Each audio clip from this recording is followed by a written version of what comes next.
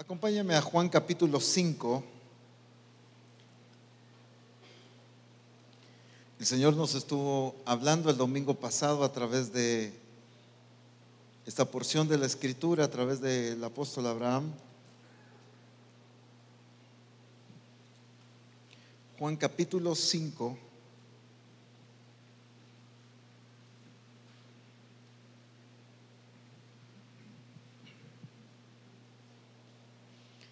Y dice en la versión 60, verso 18: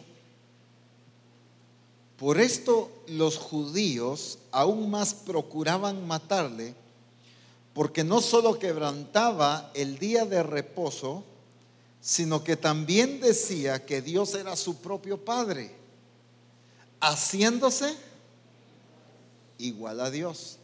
Dice en la traducción lenguaje actual: los jefes judíos se molestaron tanto que tuvieron aún más ganas de matar a Jesús.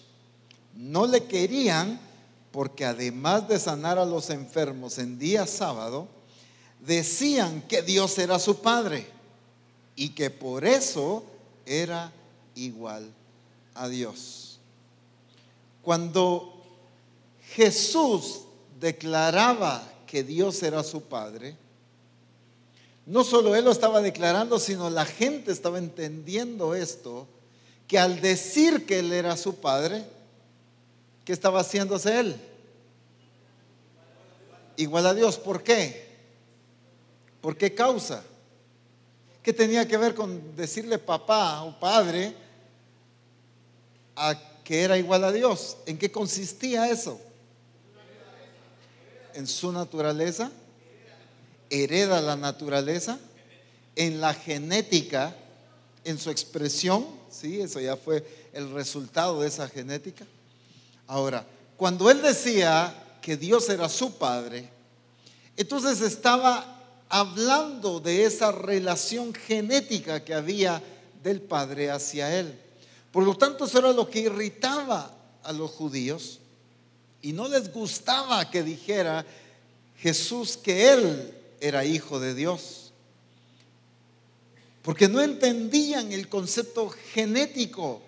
Ellos solo entendían el concepto pueblo, un pueblo escogido dentro de todas las naciones, pero ellos no le daban el valor a la genética. Cristo vino a cambiar ese concepto.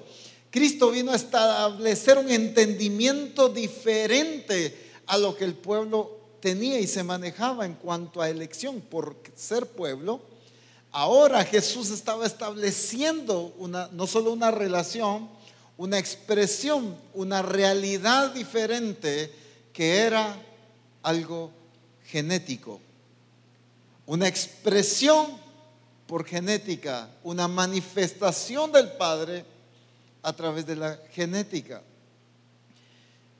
La Escritura misma habla de que Dios es un Dios que nadie ha visto jamás, pero la Escritura misma habla de que se hizo visible, lo invisible de Dios se hizo visible a través de ¿quién? A través de Jesucristo. ¿Cómo fue posible eso? A través de la genética, de la expresión de esa naturaleza. Cuando la Escritura habla del nuevo nacimiento y de que hemos sido, o se nos ha dado la potestad de ser hechos hijos de Dios, la autoridad, el derecho de ser hijos de Dios, ¿a qué se está refiriendo? No solamente a un reconocimiento por bondad, por amor, aunque obviamente hay amor ahí, pero me refiero no solo a una cuestión sentimental, les voy a llamar hijos pues. No, es que la Escritura no habla por simbolismos, la Escritura habla realidades, ¿no es cierto? ¿Por qué somos llamados hijos de Dios? ¿O por qué se nos da la potestad de ser hechos hijos de Dios? ¿A causa de qué? Quiero decir, del nuevo nacimiento, porque por medio del nuevo nacimiento es puesta la genética. Entonces somos hijos de Dios, no sencillamente por título, sino porque fue puesta la simiente de Dios en nosotros, los que hemos nacido de nuevo. Entonces, al igual que en Cristo, dice la Escritura que corporalmente en Cristo habitó la plenitud de la deidad, ¿no es cierto? También Efesios nos habla de que puso a Cristo como cabeza de la iglesia, la cual es su cuerpo, la plenitud de Cristo, ¿verdad? O sea, si se dan cuenta, hay algo muy precioso aquí. Cristo vino a mostrar, porque en Cristo habitó la plenitud de la deidad. ¿Qué significa eso? Estamos yendo paso a paso para entenderlo bien. ¿Qué significa eso? Que en Cristo habitó la plenitud de la deidad, que era 100% Dios, que toda la naturaleza del Padre se estaba mostrando, expresando en Cristo. Ahora, cuando la Escritura habla de que la iglesia es la plenitud de Cristo, ¿a qué se está refiriendo? ¿A qué? Toda la expresión del Padre, que tenemos la misma naturaleza, porque tenemos la misma genética. No es por título, no es por reconocimiento, es por genética. Él, al nacer de nuevo, pone su simiente en nosotros, pone su genética. No solo somos hijos de Dios, sino ahora como iglesia, en nosotros, dice la Escritura, que nosotros estamos completos en Él, hablando de Cristo. ¿Por qué? Porque en Cristo hemos recibido toda la plenitud de Él. Cuando habla de plenitud, se ha utilizado muchas de estas expresiones, pero se han rebajado solamente a una terminología, ¿cómo le pudiéramos decir?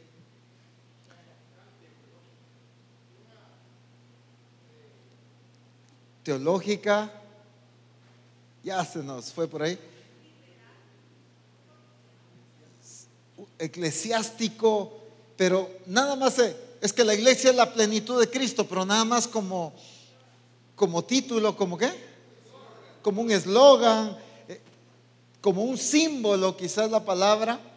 Entonces, el evangelio tradicional nos ha enseñado muchas verdades, pero las ha distorsionado solo a símbolos, solo a algo imaginario, solo a algo místico, supersticioso.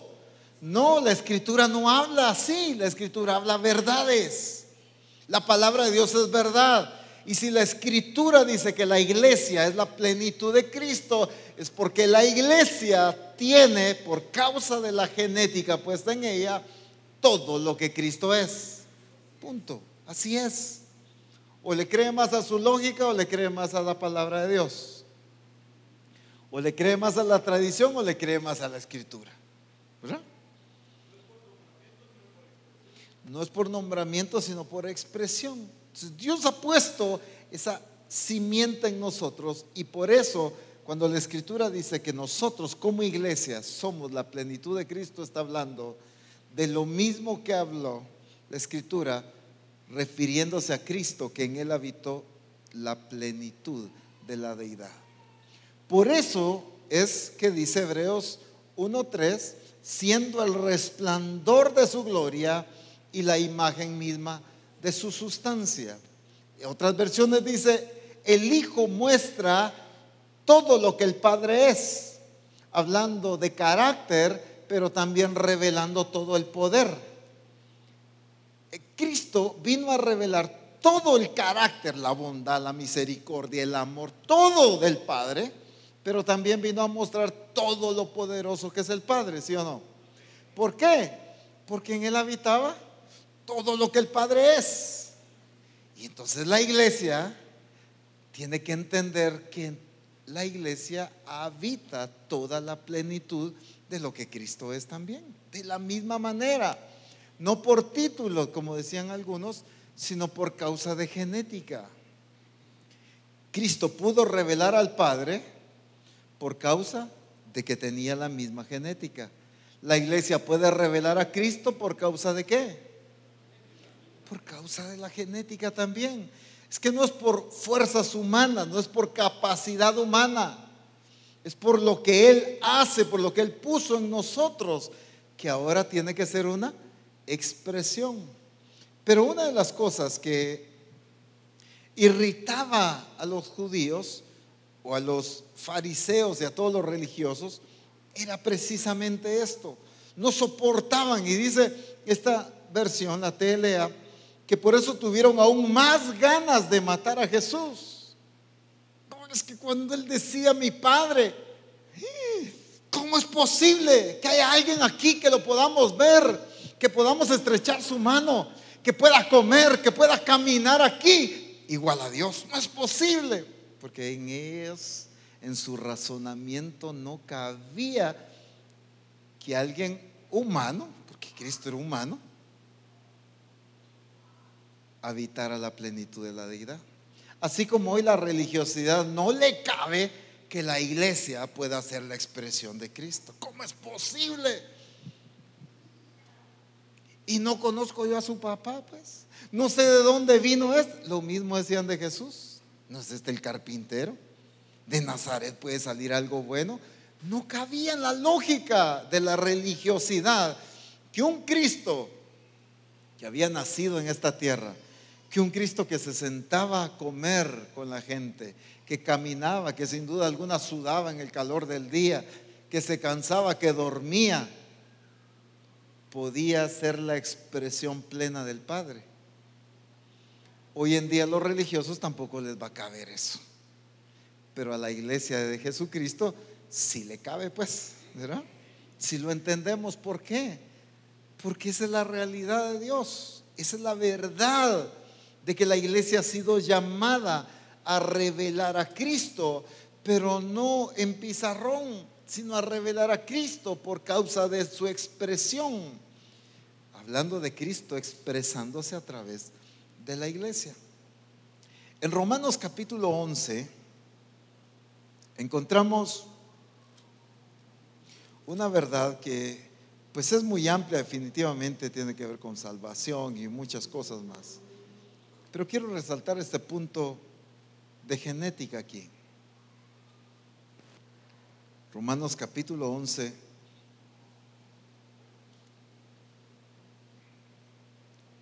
versículo 17.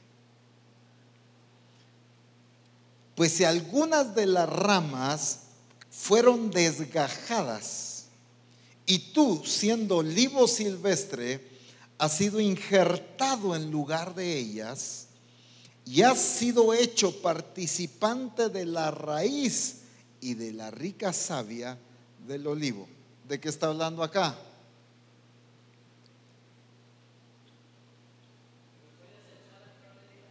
Aquí no estaba hablando el apóstol Pablo del jardín que tenía en su casa, ¿verdad? ¿Estaba hablando de qué?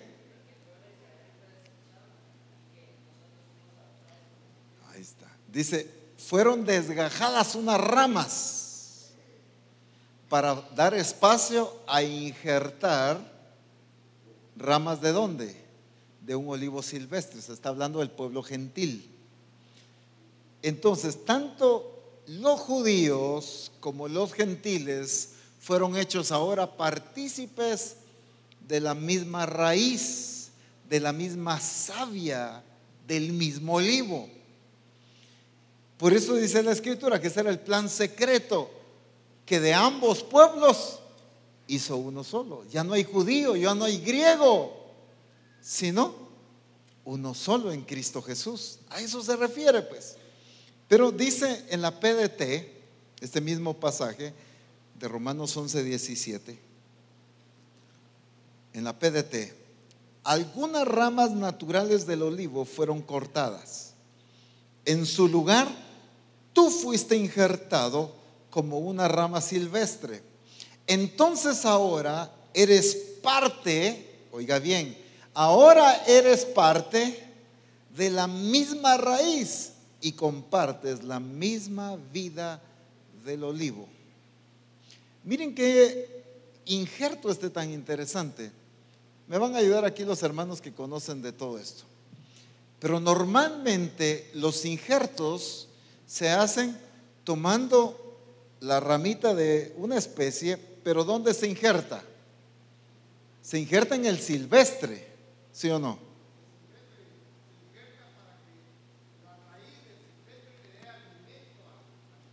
Pero fíjense, normalmente, o qué, en las plantas y todo, lo que se hace es hacer un injerto en una planta silvestre. Aquí fue el silvestre el que se injertó en el original, pues, en el olivo, en Cristo, en la raíz, para que ahora se recibiera el mismo alimento, la misma nutrición, la misma genética. En la versión 60 dice la savia. ¿De qué está hablando de la savia? ¿Qué es eso? Es el alimento, es la sangre pues de la planta, es la vida de la planta. Está recibiendo la misma sangre, está recibiendo el mismo alimento, está recibiendo la misma vida. Y entonces nosotros éramos un olivo silvestre, pero fuimos injertados ¿en dónde? En Cristo. Fuimos injertados en Cristo y ahora, ¿cuál es la sangre que corre por nosotros? La genética de Cristo.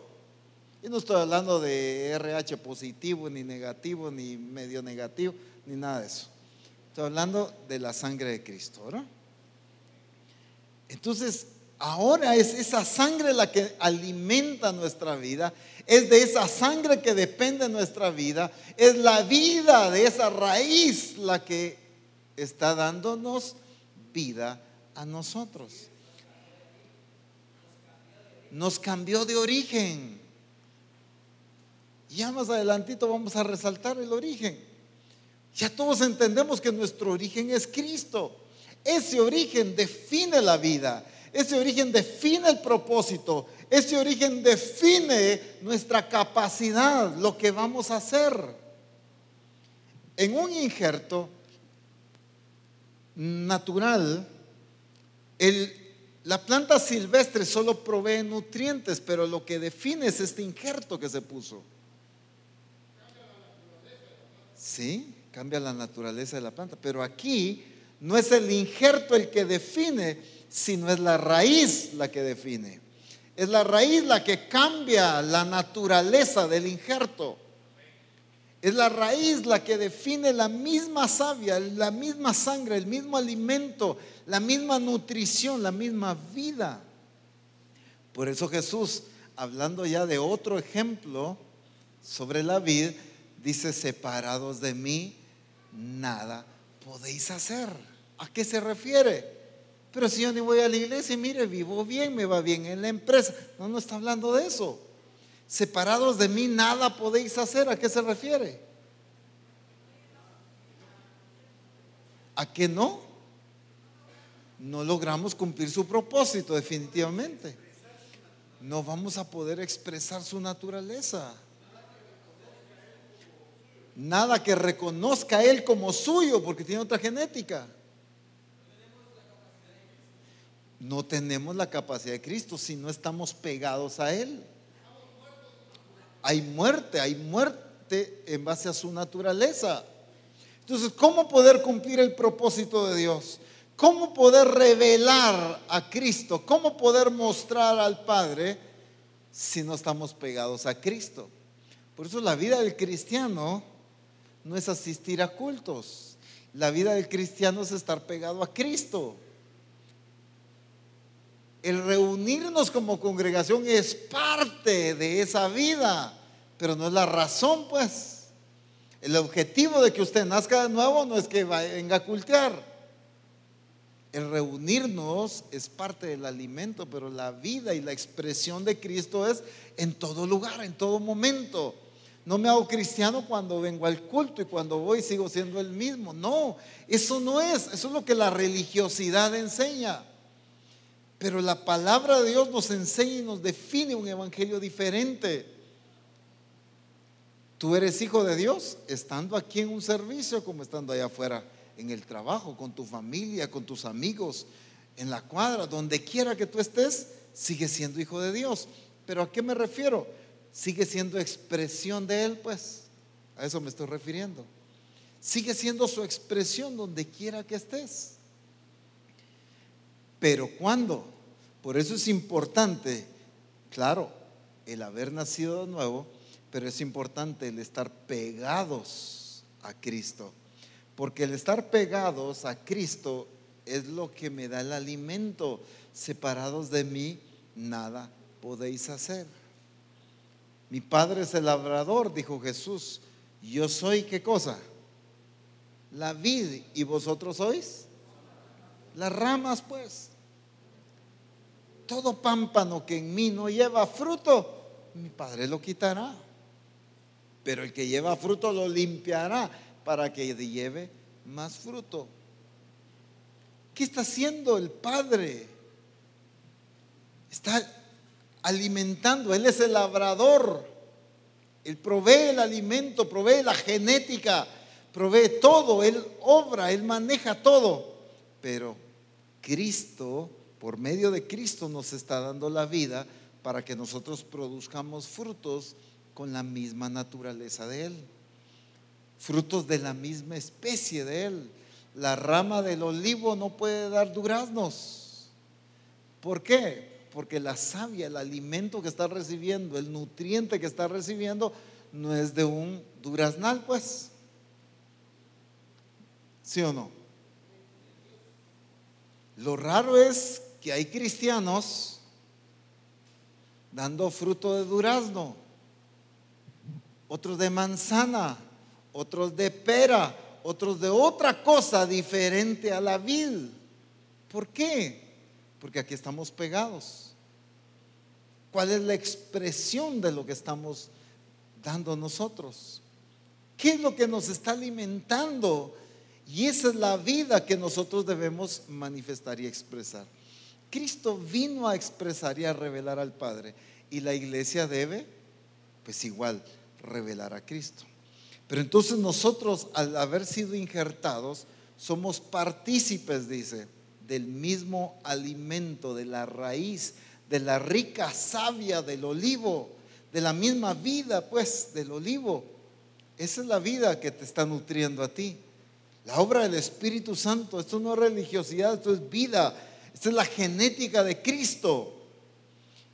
Ahora lo que debemos hacer es expresar esa naturaleza, revelar esa naturaleza.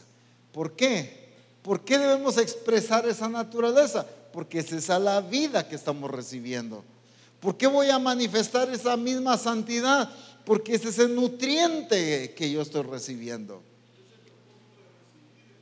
Ese es el propósito de recibir este alimento. Esa genética que yo recibo lleva como objetivo también expresar esa misma genética. Por lo tanto, si nosotros vemos al menos unas cuantas menciono ahorita, aspectos en la escritura, por ejemplo, Efesios 1, 19 y 20, si quieres lo apunta nada más, no lo voy a leer, cuando habla de la supereminente grandeza de su poder, la cual operó en Cristo resucitándole de los muertos, es la que actúa ¿dónde? Dice la escritura, en los que creemos, en nosotros. Entonces, ¿por qué la iglesia puede manifestar con el mismo poder de Cristo? ¿Por qué puede expresar ese mismo poder? Porque es la genética que ha recibido. Esa genética es de poder, ¿sí o no? Entonces no puede expresar un poder diferente. El apóstol Pablo lo enriquecía esto de otra manera y decía: Dios no nos ha dado espíritu de temor, sino de poder, de amor y de dominio propio. ¿Cuándo nos da ese espíritu el Señor? Cuando tiemblo y cuando caigo. No, porque va incluida en su genética. Cuando Él nos pone su genética, Él nos da esa capacidad. Por eso es que no puedo expresar otra cosa diferente a la que he recibido. Pero la iglesia, ¿qué estaba pasando? Había recibido una genética, pero su expresión era diferente. Su expresión era de temor, cuando lo que había recibido era poder. Entonces nosotros hemos sido llamados a expresar el poder de Cristo. ¿Por qué? porque es la genética que hemos recibido. Ustedes recuerdan cuando Jesús convirtió el agua en vino, dice el Evangelio de Juan, que cuando Él hizo ese milagro, manifestó su gloria a los discípulos, dio a conocer su gloria, mostró su capacidad a los discípulos y sus discípulos creyeron en Él. ¿Qué estaba haciendo Jesús con ese milagro? Demostrando esa genética que el Padre, expresándose y manifestándose a través de Él. No era solamente, como decimos aquí en Guatemala, y perdonen los hermanos en el extranjero, por hacerle la campaña al novio, a la novia, pues en la boda, a los esposos. No era por eso. No era porque, híjoles, pobrecitos, ya no tienen con qué bajarse la comida, ¿verdad? ¿Cuál fue el propósito del milagro? Revelar el poder del Padre. Al convertir el agua en vino, estaba demostrando la capacidad del Padre, estaba haciendo una expresión del Padre. La iglesia muchas veces se ha movido o se ha visto nada más por cuestión de delegación de acciones. Se me envió a hacer tal cosa y yo lo hago. Se me dijo que hiciera tal cosa y la hago. Gloria a Dios, pues la Escritura nos manda a hacer diferentes cosas conforme a la voluntad de Dios. Pero Cristo claramente resalta que lo que vino a hacer fue porque el Padre lo envió a hacer. Pero todo lo que el Padre lo envió a hacer fue expresarlo a Él. Por eso es que así como el Padre da vida a los muertos, así el Hijo da vida a quien quiere, dice. ¿Por qué? Porque era expresión. No era, este sí resucitas, este no. A vos sí te puedo resucitar porque el Padre sí me dijo que a vos te resucitara. A vos no te puedo resucitar porque era la expresión. Y entonces, como el Padre da vida a los muertos, la expresión de el Padre a través de Cristo era dar vida. Y entonces se le daba vida a quien quería. ¿O no dice eso la palabra? Porque esa expresión no es, no me malinterpreten, porque sí hay delegación, ¿verdad? Pero no es limitado a delegación. Dios no nos ha llamado. Por eso es que la iglesia se mueven. Es que como no me han enviado, es que como no me delegaron nada, es que como el pastor no me ha dicho que haga, y es que como mi discipulador no me pidió que, entonces no hacemos nada. Hermanos, no fuimos llamados como hijos de Dios a hacer solo lo que se nos manda. Con razón el Señor dijo que cuando hacemos lo que se nos pidió, inútiles somos, dijo. Porque hacemos solo lo que se nos mandó. Tenemos que hacer todo lo que está en nosotros. La naturaleza debe expresarse, la genética debe manifestarse. Lo que Cristo es debe expresarse y revelarse a través de su iglesia. No, pero como yo no he visto ninguna visión, no he oído la voz de Cristo que me diga ve y evangeliza a tu vecino, entonces no lo he hecho. Como el pastor no me ha mandado a hacer, no he hecho. Y estamos limitados a delegaciones, pero no hemos entendido que somos llamados a expresar. Y su naturaleza es que, por ejemplo, les voy a dar una ayudadita, pues.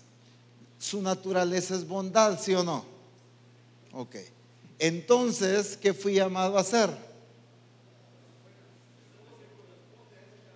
Todo lo que corresponde a esa característica. ¿Pero con quién? ¿Con el que me manda a ser bondadoso?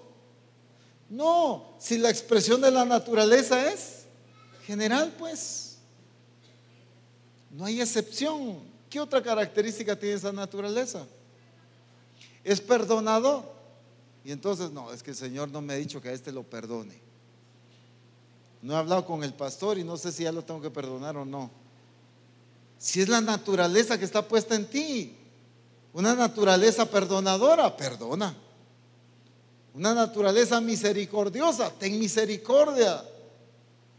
No sé si me estoy dando a entender aquí. Es la naturaleza que está en nosotros la que fuimos llamados a hacer. Por eso es que es el mismo poder. Jesús En Juan 17:22 dice: la misma gloria que me diste es la que yo les he dado a ellos. No es la mitad, no es el 10% de la gloria que tú me diste, les he dado a ellos. Tú me diste toda tu gloria, yo les limité en la mitad. No, no dice así. La misma gloria que me diste. Y la misma habla de qué? De todo. Habla de completo, habla de cantidad, habla de calidad, habla de todo, pues. Ni siquiera es una igual, es la misma, exactamente, eso es. No es algo parecido, les di algo similar a lo que tú me diste, no, es exactamente lo que tú me diste, es lo que yo les di. ¿De quién estaba hablando ahí Jesús? ¿De quién es? Al menos uno creo que cree. ¿De quién está hablando ahí? Ya van como 7, gloria a Dios. Con esos 7 hacemos todo lo que el Padre ha mandado. ¿Por qué? Porque es la misma gloria que el Padre le dio a Cristo, es la misma gloria que te ha dado a ti a través del nuevo nacimiento. Por eso es que Dios nos ha estado resaltando tanto acerca del nuevo nacimiento. Por eso no podemos tomar en poco ni a la ligera el nuevo nacimiento. Por eso no puede ser la religiosidad del evangelio por años le dio poca importancia. Levante la mano, repita ahí conmigo: usted ya es cristiano. No, hermano, ¿qué es eso? Y se tomó a la ligera el nuevo nacimiento. Vengan, se pasen, ustedes todos los que pasaron aquí ya son hijos de Dios. Mire, hubo un sistema de evangelismo, sé que en varios países, pero en México nos contaron de este sistema evangelístico, que llegaban a las puertas de las casas y les preguntaban: ¿usted qué es? Yo soy un ingeniero. ¿Usted es un ingeniero bueno o un ingeniero malo? No, yo soy un ingeniero bueno. Usted ya es hijo de Dios. ¿Usted qué es? Les llegaban a otra casa: yo soy un doctor. ¿Usted es un doctor bueno o un doctor malo? Yo soy un doctor bueno, decía la gente. Usted también es hijo de 20 hijos de Dios ganados. ¿No era eso que contaba allá? Imagínense, el nuevo nacimiento se ha tomado a la ligera, pobre, escaso, rápido, ahí como que fuera chirulado, pues, ¿verdad? Usted sabe, la sede central ya me entiende ese término, ¿no? Una carne metida en el sartén y solo así ya estuvo. No, hombre, así como salga, no. El Señor nos ha resaltado mucho la importancia del nuevo nacimiento. Los pasos correspondientes, el arrepentimiento, el creer que Dios le levantó de los muertos, el confesar con nuestra boca que Jesús es Señor, el bautizarnos, el ser bautizados con el Espíritu Santo también, en agua y en espíritu. El nuevo nacimiento es vital. ¿Por qué? Porque ahí es donde Él pone su simiente, pone la misma naturaleza y nos da su misma gloria. Es que esa gloria no nos los dan aquellos cultos de wow, hoy sí nos dio su gloria. ¡Qué cultón! No, hombre, si su gloria te la dio cuando te dio su naturaleza, te dio lo que Él recibió del Padre. Amén. Y entonces, ¿cuándo la vas a tener? Ya la tienes, hermano. Ya la tienes, ya está en ti.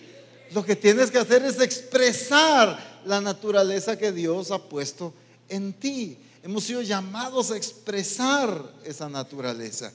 Nos dio su poder, nos da su misma gloria, el Espíritu Santo. O a nosotros nos dio otro espíritu. A Cristo uno y a aquellos les voy a dar otro. Es el mismo espíritu. ¿Sí o no? Es el mismo Espíritu Santo que se manifestó en Cristo cuando salió de las aguas del bautismo. Es el mismo Espíritu Santo que Él dijo: por cuanto hoy me ha ungido. Es el mismo Espíritu que anduvo con Él todo el tiempo. Es el mismo Espíritu que nos ha dado a nosotros. ¿O a ti te dio otro? Nos dio a beber. ¿Qué dice la palabra? Del mismo Espíritu. Nos dio a beber del mismo Espíritu, hermanos. Eso es lo que hemos recibido. Sé que hay más, pero bueno. Efesios 2:6, ¿qué dice? Solo lo estoy mencionando dentro de estos aspectos. Que hemos sido sentados en lugares celestiales juntamente con Cristo. Y entonces, ¿en qué posición te ha puesto? Te dio la posición, te dio la autoridad, te sentó junto a Cristo, te da el mismo espíritu de Cristo, te da la misma genética, la misma gloria, el mismo poder, te da todo lo mismo. Ay, pero no sé si vamos a lograr, pero no sé si puedo, saber si a mí me ama, saber si yo, ala.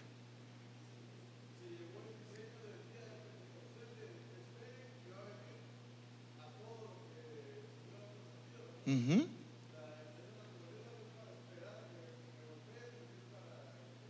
Para expresar lo que ya tenemos. Es que en ellos tenía que venir, claro, la persona que está reconociendo el señorío de Cristo, pues tiene que llegar en ese momento, ¿verdad? El bautismo con el Espíritu Santo es importante también. Pero cuando ya nacimos de nuevo, ya se nos dio todo. Pero no, hay que esperar. A ver cuándo. Ay, Dios, yo soy recién convertido, dice alguien por ahí. ¿Y cuántos años tiene? ¿Cuántos días tiene de convertir? Como 15 años. Apenas me siento niño en Cristo. Pues se siente niño porque se quedó niño, ¿verdad?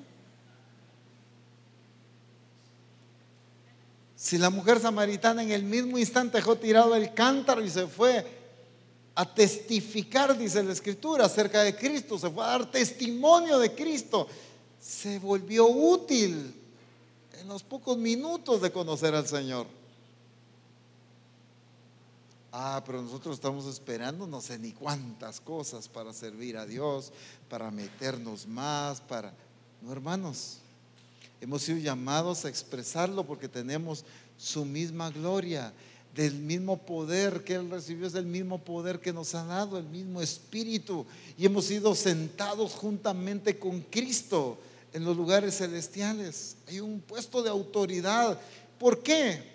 ¿Por qué nos sentó ahí? Él no puede sentar a alguien en el lugar y a la par de Cristo si no tiene la genética de Cristo. ¿Cómo puede sentar a alguien que no tenga su genética? Si nos sentó ahí es porque nos dio su misma gloria. Y si nos dio su misma gloria es para que podamos expresarlo y revelarlo a Él. Nosotros tenemos la misma esencia de Cristo, su misma naturaleza, su carácter, su bondad, su poder, su autoridad, todo. La gran diferencia es en la divinidad, pues. Pero Él nos dio lo mismo. Por lo tanto, ¿qué hemos sido llamados a hacer? Lo mismo que Él hizo, y es más, cosas mayores, dijo Él. ¿Por qué? Porque yo voy al Padre, es que había muerto, había resucitado, iba a enviar a su Espíritu. Y entonces esa acción de resurrección nos daba a nosotros la misma genética, nos habilita a tener la genética, al tener el derecho, la potestad de ser hijos de Dios. Con razón el apóstol Pablo decía: no me avergüenzo del evangelio, porque es poder de Dios. Pero hoy en día la iglesia, yo soy hijo de Dios, qué pena. Es que, perdonen, pero que yo soy cristiano, así como me da vergüenza. Dios, que le dé vergüenza al mundo que no tiene a Cristo, que le dé vergüenza al impío que no ha nacido de nuevo y que no tiene la genética que usted sí tiene. Pero hermano, que a usted no le dé vergüenza la genética que tiene. Tal vez lo que sí le debe dar la vergüenza es tener la genética y no expresarla. Eso sí que nos dé vergüenza, pues, ¿verdad? Porque nos lo ha dado y no la expresamos, no la revelamos, no lo mostramos a Él, no vivimos como Él. Si alguno dice que está en Cristo, dice la Escritura, debe andar como Él anduvo. ¿Por qué? Por la genética más. No son capacidades humanas, es expresión. Definitivamente tenemos que entender que el esfuerzo humano no puede revelar ni mostrar lo que Dios es. El esfuerzo humano jamás va a mostrar lo que Dios es. Lo único que puede mostrar lo que Dios es su genética siendo expresada. ¿A través de quiénes? De sus hijos, ¿ves? A través de su iglesia, de sus escogidos. Así es como Él ha determinado revelarse. Decíamos hace un momento, y en Efesios 2:10 se nos hace referencia a que fuimos creados en Cristo. Dice la Escritura, Efesios 2:10, porque somos hechura suya, creados, ¿dónde? En Cristo Jesús para buenas obras, las cuales Dios preparó de antemano para que anduviésemos en ellas. Creados en Cristo. ¿Qué define eso? ¿Qué te dice a ti eso?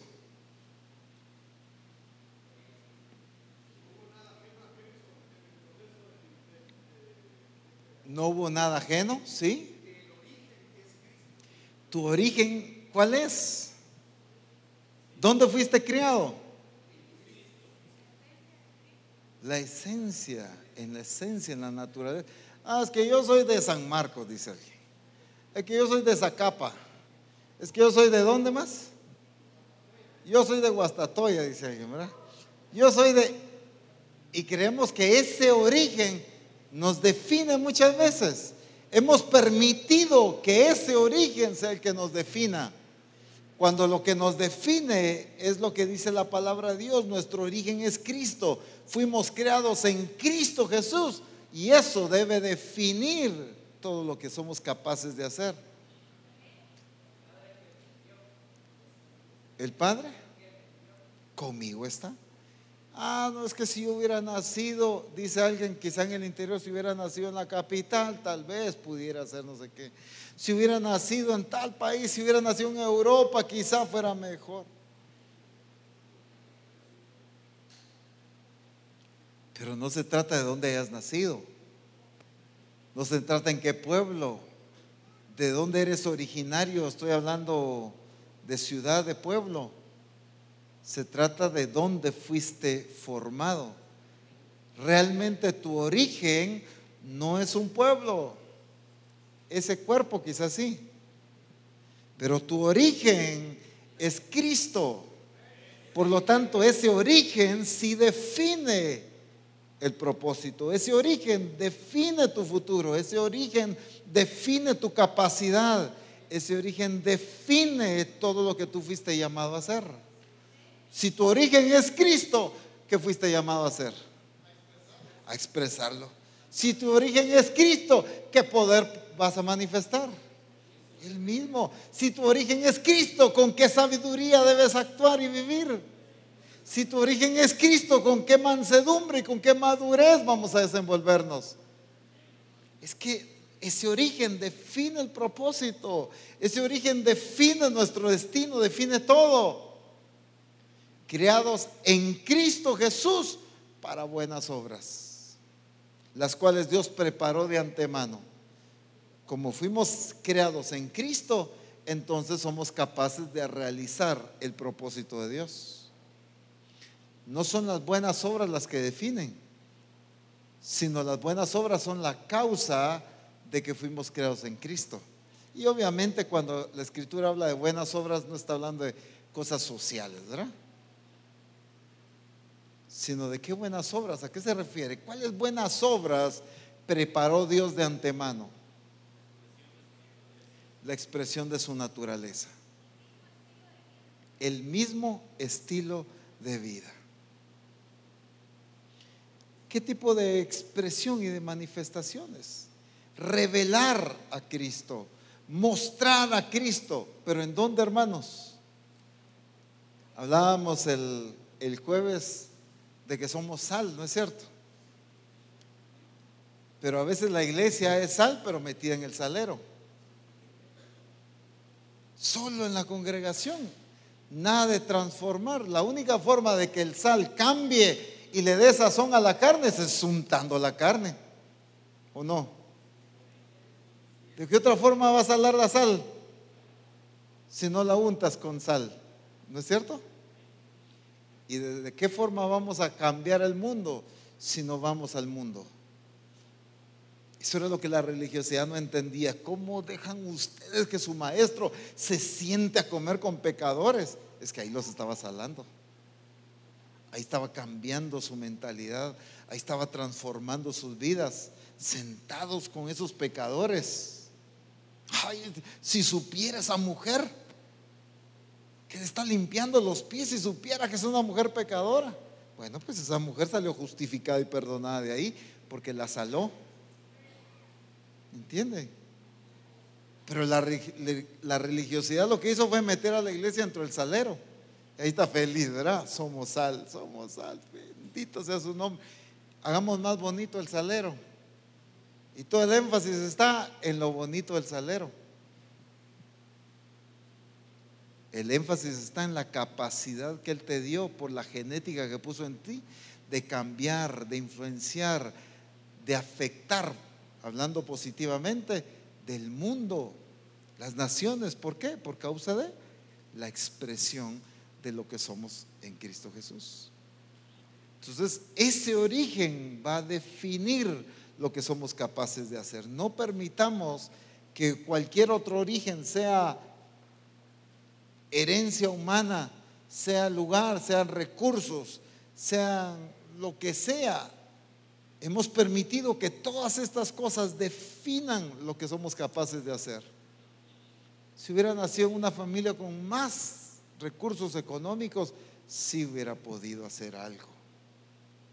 Si mis papás hubieran sido otros, si tuviera los papás del hermano fulano, de la hermana sultana, tal vez mi vida hubiera sido diferente. Yo pudiera servir a Dios diferente. Ahí serían mayores mis papás.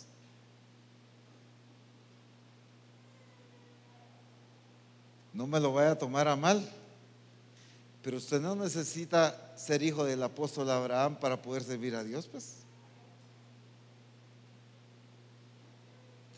Yo lo soy porque así quiso Dios, pues, y en su plan ahí me puso. Gloria a Dios por eso. Pero tú y yo servimos y cumpliremos el propósito de Dios por la genética que Él puso en nosotros. Eso es lo que define lo que somos capaces de hacer. Cuando vas y evangelizas, cuando vas y manifiestas el poder de Dios, cuando vas y discipulas, cuando vas y transformas la vida de una persona, lo que define lo que eres capaz de hacer es la genética que Él puso en ti. Es la expresión de esa naturaleza lo que debe definir lo que tú eres enviado y capaz de hacer. Porque tu origen es Cristo.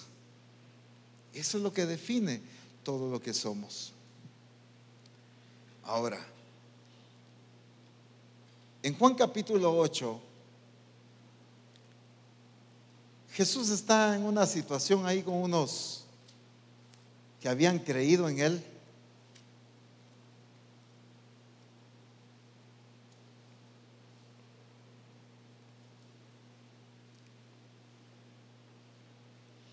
Pero que no habían entendido realmente esto de la genética y de la expresión. En Juan capítulo 8, leamos a partir del verso 41. Sé que ustedes, unos conocedores de la palabra, ya saben lo que habla antes. Vosotros hacéis las obras ¿de quién? De vuestro padre.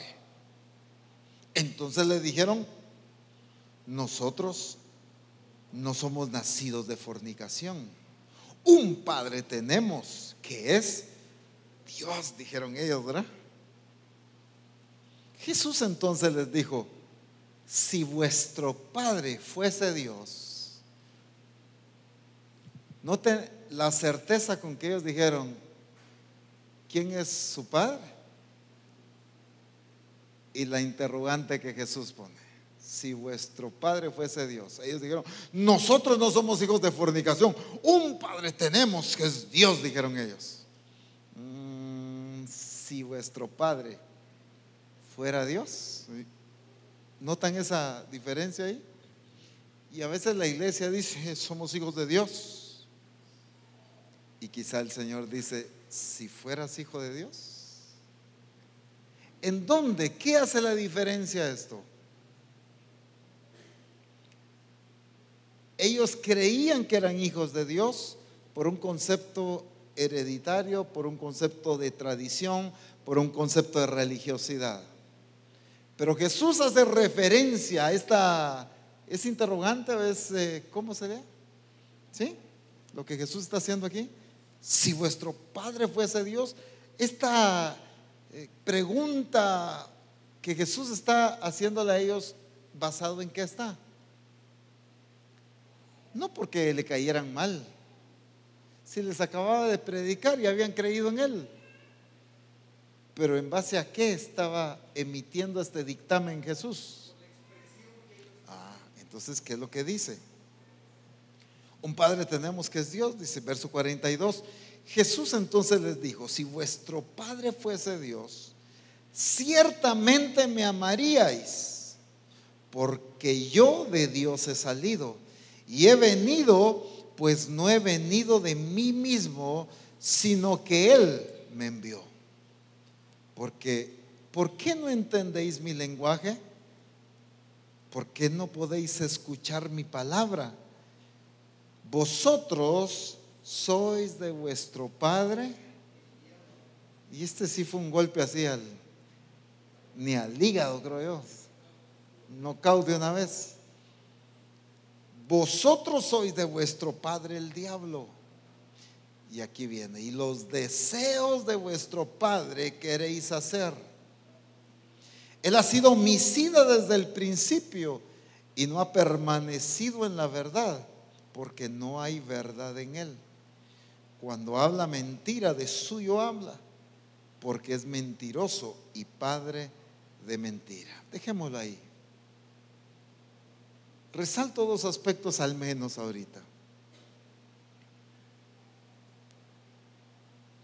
Vosotros sois de vuestro padre el diablo, y los deseos de vuestro padre, ¿qué? Queréis hacer. Les pregunto: ¿cuáles son los deseos que ustedes quieren hacer?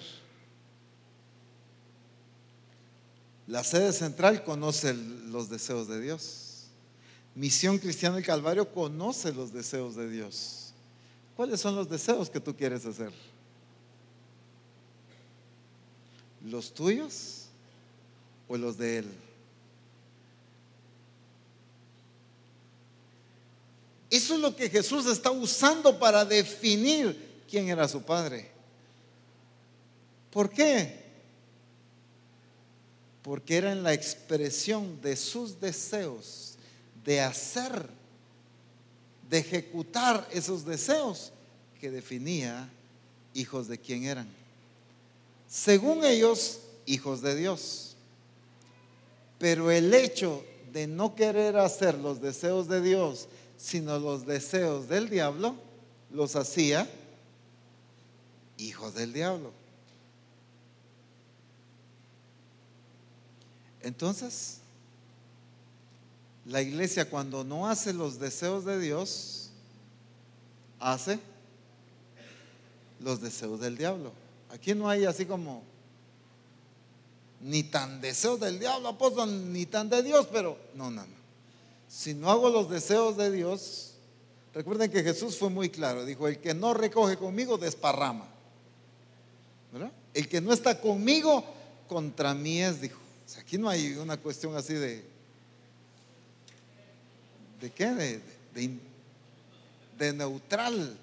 No hay. De medias tintas, dicen, ¿verdad? Entonces, ¿qué está diciendo aquí? De acuerdo a los deseos. ¿Pero qué otra cosa? Él ha sido homicida desde el principio y no ha permanecido ¿En qué? En la verdad. Una de las características de esta gente era que no habían permanecido en la verdad. Estudiaban la verdad, repetían la verdad, memorizaban la verdad, pero no permanecían en la verdad. La iglesia hoy escucha palabra, memoriza palabra, pero no permanece en la palabra. Y ese es el problema. La iglesia que no permanece en la palabra, la iglesia que no quiere hacer los deseos de Dios, ¿qué está pasando ahí? ¿Cuál es la evidencia? Jesús no les dijo: vosotros de vuestro padre el diablo sois, no por gana de insultar. No, Jesús estaba definiendo. Sus expresiones definían hijos de quién eran. Y la iglesia así es como debe definir. Por eso Jesús decía: mi Padre, y llamaba a Dios Padre, porque sus expresiones estaban mostrando: el Padre que mora en mí, Él hace las obras, decía. ¿Qué estaba haciendo Jesús? Estaba evidenciando. Las expresiones de Cristo eran evidencias de que era hijo de Dios. Por eso Jesús dijo: si no creen a mis palabras, crean a las obras. ¿Por qué? Porque las obras eran expresión del Padre, pues. Entonces la iglesia debe expresar a Cristo a través de sus palabras, pero también a través de sus obras, en sus acciones diarias, cotidianas, no en el templo, sino en sus acciones en todo momento. Tú has sido llamado a ser la expresión de Cristo, no cuando nos congregamos solamente, sino has sido llamado a ser la expresión de Cristo allá afuera, cuando estás comprando, cuando estás vendiendo, cuando estás trabajando, cuando estás estudiando, cuando vas metido en el tráfico, donde quiera. Tú has sido llamado a ser la expresión de Cristo. Pero eso de quitarnos el tacuche y ponérnoslo, eso es para la vieja escuela y para la religiosidad, hermanos. Pero para los nacidos de nuevo y para Misión Cristiana del Calvario no existe eso. Porque entendemos que nuestra expresión es en todo lugar. A eso hemos sido llamados. Entonces tú vas a manifestar el poder de Dios, no cuando el teclado está sonando así bien rica la adoración y esa música y las voces, qué lindo cantan las hermanas y ahí sí manifestemos el poder de Dios. No necesitas acompañantes musicales. Jesús no necesitó acompañantes musicales para decir: toma tu lecho y vete a tu casa. O andaba el tecladista ahí con él, ¿verdad? Para que pusiera el ambiente ahí de adoración. Levante sus manos. Ahora sí, levántate, toma tu lecho. No, otro coro. No, nada de eso. ¿No es cierto? Lo que quiero decir es que la iglesia ha hecho esquemas. Vamos a orar cuando estamos aquí en el ambiente propicio. Vamos a manifestar el poder de Dios cuando estamos en el ambiente propicio. Es que no es el ambiente lo propicio, es la naturaleza que está en ti lo propicio para expresarlo a Él. ¿Me doy a entender, hermanos? Entonces tú no necesitas de cantantes ni música, sino cada quien compre su grabadora, pues, y antes de evangelizar a alguien o de ministrar, póngale ahí el play, ¿verdad? Si no, va a andar como hace años que todos con concertina, ¿verdad? No es eso, hermanos. Es la naturaleza de lo que Dios ha puesto en ti, la que hemos sido llamados a expresar. Pero esta gente era por su manifestación. Miren, hoy en día la iglesia, a nivel general, estoy hablando de la iglesia en todo el mundo, hoy más que nunca, en toda la historia, obviamente hace años no existía eso, pero hoy más que nunca hay más radios cristianas en todo el mundo. Hay más canales de televisión cristianos en todo el mundo. Hay más medios de comunicación que transmiten algo, redes sociales, páginas cristianas, libros. Va a meterse en una librería cristiana y va a encontrar libros de lo que usted quiera, de fe, del Espíritu Santo, de misericordia, de sanidad, de lo que usted se imagine, va a encontrar el libro. Recursos hay, pero ¿por qué no cambia el mundo? Porque no es cantidad de libros en ese sentido lo que se necesita, no es cantidad de radios, no es cantidad de canales de televisión, no son medios sociales. Esos son instrumentos, sí, pero lo que se necesita es una iglesia que lo exprese a Él. Hay tanto recurso hoy en día, pero no una iglesia que lo esté expresando. Lo que se necesita es una iglesia que lo exprese. Y claro que se va a utilizar estos recursos, por supuesto que sí. Dios nos ha llamado a aprovechar estos recursos, definitivamente, pero con una iglesia que lo esté expresando. Eso es lo que Dios quiere para nosotros. ¿Qué ha puesto Dios en ti? Piénsala bien. ¿Qué ha puesto Dios en ti? Esa genética que puso en ti, ¿qué tan poderosa es? ¿Qué tan santa es? ¿Qué tan misericordiosa? ¿Qué tan bondadosa? ¿Qué tan justa es esa naturaleza que puso en ti? Este es el año de la expresión de Cristo.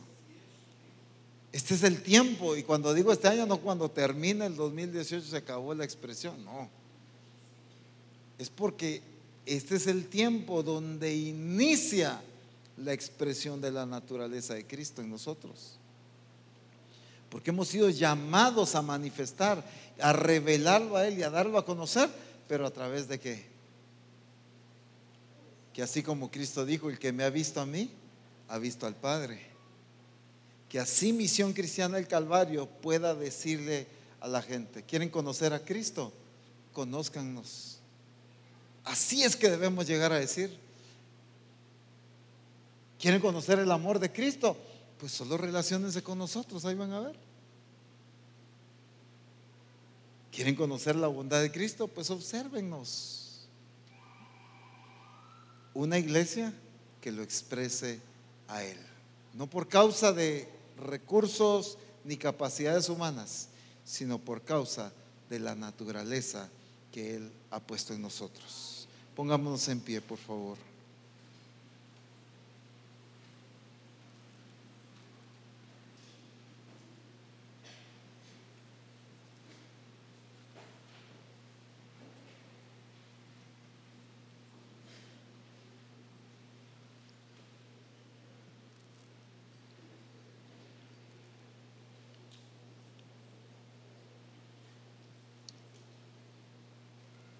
Cuando Pedro y Juan sanaron a aquel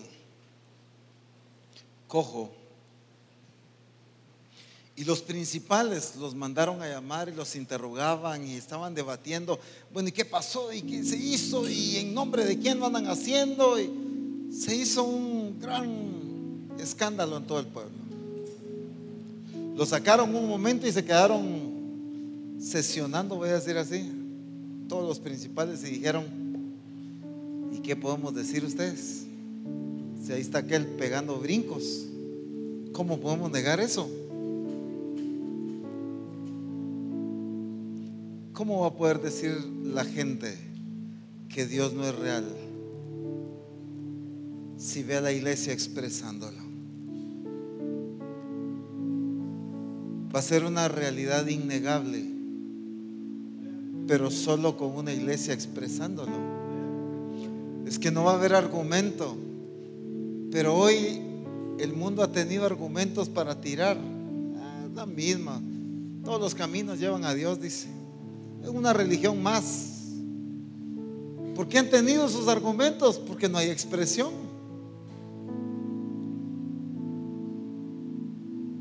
Aquí cantan unos coros, allá cantan otros. Aquí sirven de una forma, allá sirven de otra. son las diferencias.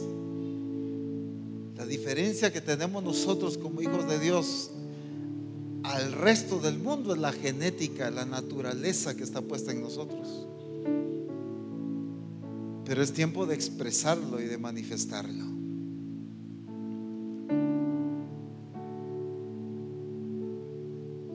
Que el mundo no pueda negar la verdad de Dios. Que el mundo no pueda negar el poder de Dios.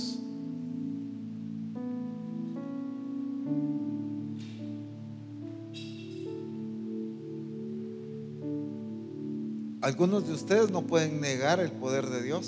¿Saben por qué? Porque lo han experimentado.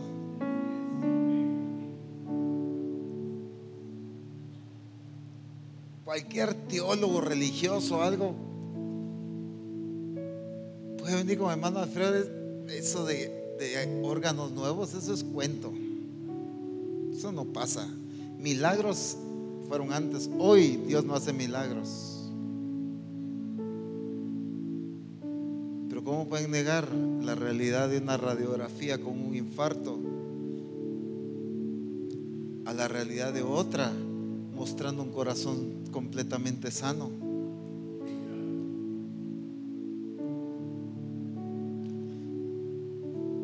Es que somos llamados a evidenciar, hermanos,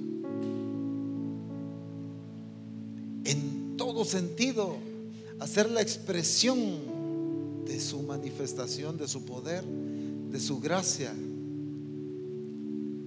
de su bondad, de su rectitud. Es lo que Dios te ha llamado a hacer, para que el mundo no tenga argumentos, sea innegable la grandeza de Dios. Dios ha llamado a Misión Cristiana El Calvario para que sea innegable, aunque así es, pero me refiero a los argumentos del mundo, a que sea innegable la veracidad de Dios, a que el mundo no tenga argumentos para negar a un Dios vivo y a un Dios real. Pero solamente es a través de nuestra expresión de esa genética. Él ha puesto esa genética en nosotros. ¿Cómo no adorarle por eso? ¿Cómo no darle gloria a Dios por eso? ¿Cómo no bendecir su nombre? Es que no cantamos, no adoramos por tradición. Adoramos por lo que Él ha hecho. No solo nos tiene preparada morada ya en el cielo, sino aquí en la tierra nos dio su genética. No solo es allá en el cielo donde vamos a vivir bien, es aquí donde hemos sido llamados a vivir de acuerdo a su expresión. Por eso bendícelo, glorifica su nombre, exalta su nombre.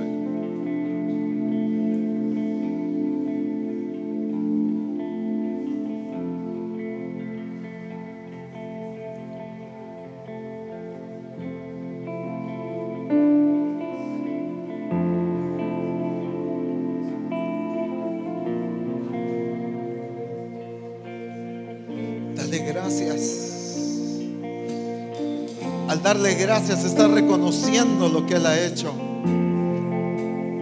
Está reconociendo lo que Él ha puesto en ti. Que no te digan las circunstancias lo que has sido llamado a hacer. Que no te digan los recursos o las situaciones que te han rodeado lo que fuiste llamado a hacer. Sino solamente esa genética, esa naturaleza de Cristo es lo único que debe definir lo que fuiste llamado a hacer. Bendito su nombre, glorioso es Él. Por eso es que Él es maravilloso, su bondad es grande, su poder es inmenso. Es incomparable su grandeza y su fidelidad. Es digno de ser adorado.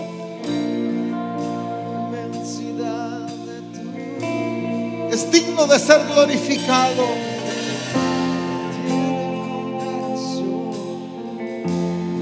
Ese ha sido su plan desde el principio.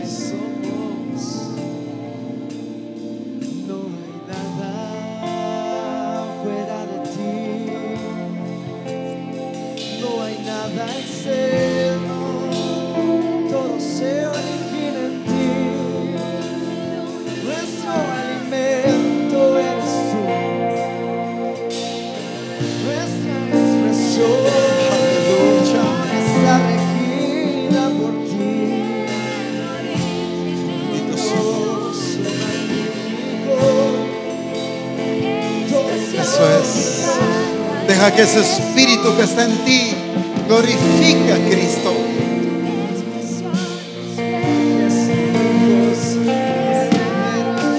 Que esa misma genética que Él puso en ti lo exalte. Que lo que está dentro de ti lo glorifique en el nombre de Jesús.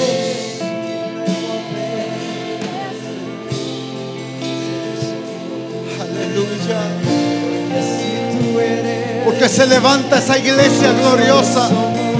Se levanta esa iglesia para expresar su gloria, para expresar su poder, para expresar su santidad, para expresar su autoridad, para expresar lo que Él es. En el nombre de Jesús, en el nombre de Jesús, el carácter de Cristo se revela. El poder de Cristo se da a conocer a través tuyo. Es tiempo de su expresión, es tiempo de su manifestación.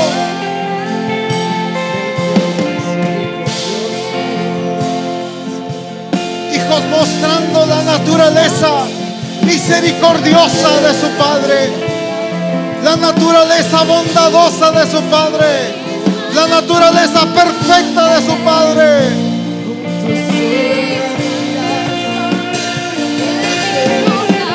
Hijos mostrando el poder inagotable de su Padre. Aleluya. En el nombre de Jesús, en el nombre de Jesús,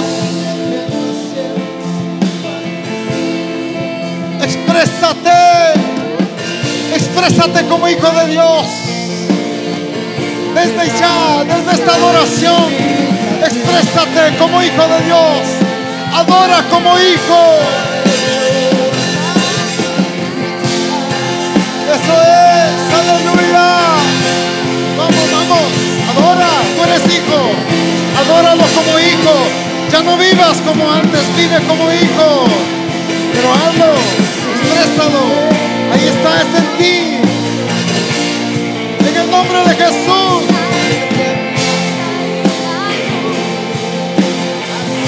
Es lo que Él puso en ti lo que te define. Es lo que Él decidió lo que te define. Es su determinación la que te define. Aleluya. Oh, glorioso y poderoso es Él. Maravilloso y justo. Todopoderoso y fiel. Glorioso, glorioso Rey, aleluya.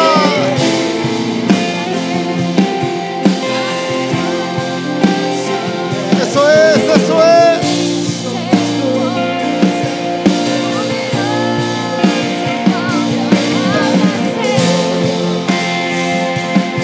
Los hijos adoran como tales. Los hijos se expresan como tales. La iglesia se expresa con la naturaleza de Cristo que ha sido puesta en ella. En el nombre de Jesús, aleluya.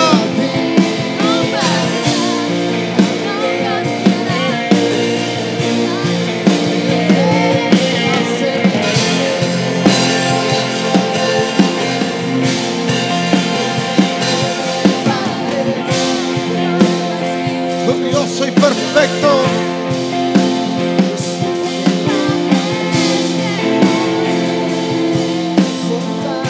Espíritu Santo que fue puesto en ti se manifiesta, se expresa en el nombre de Jesús.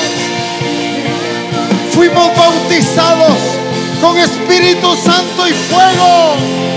Ese fuego se expresa, ese fuego se manifiesta en el nombre de Jesús para incendiar vidas, para transformar vidas. Aleluya. La gloria de Dios es sobre ti. La gloria de Dios está en ti. La gloria de Dios se manifiesta en ti.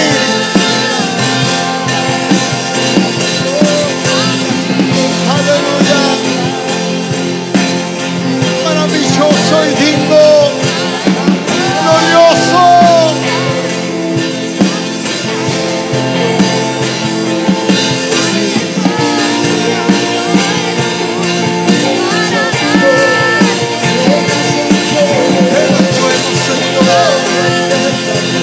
Oh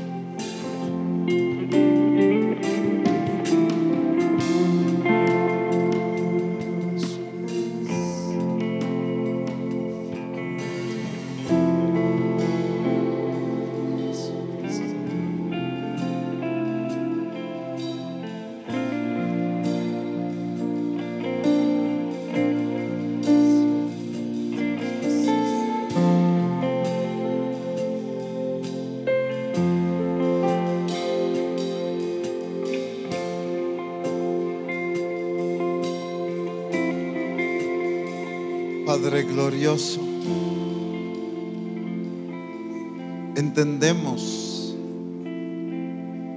que el tiempo se ha cumplido.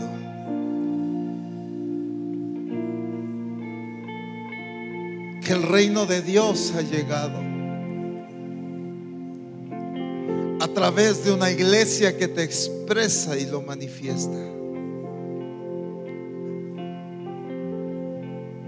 Este es el tiempo de revelarte a ti.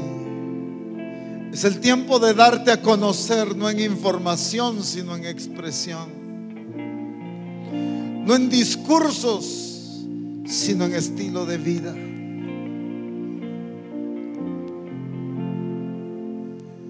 Este es el tiempo de darte a conocer. Hoy bendigo a tu iglesia, Señor, a tus hijos, en quienes has puesto tu genética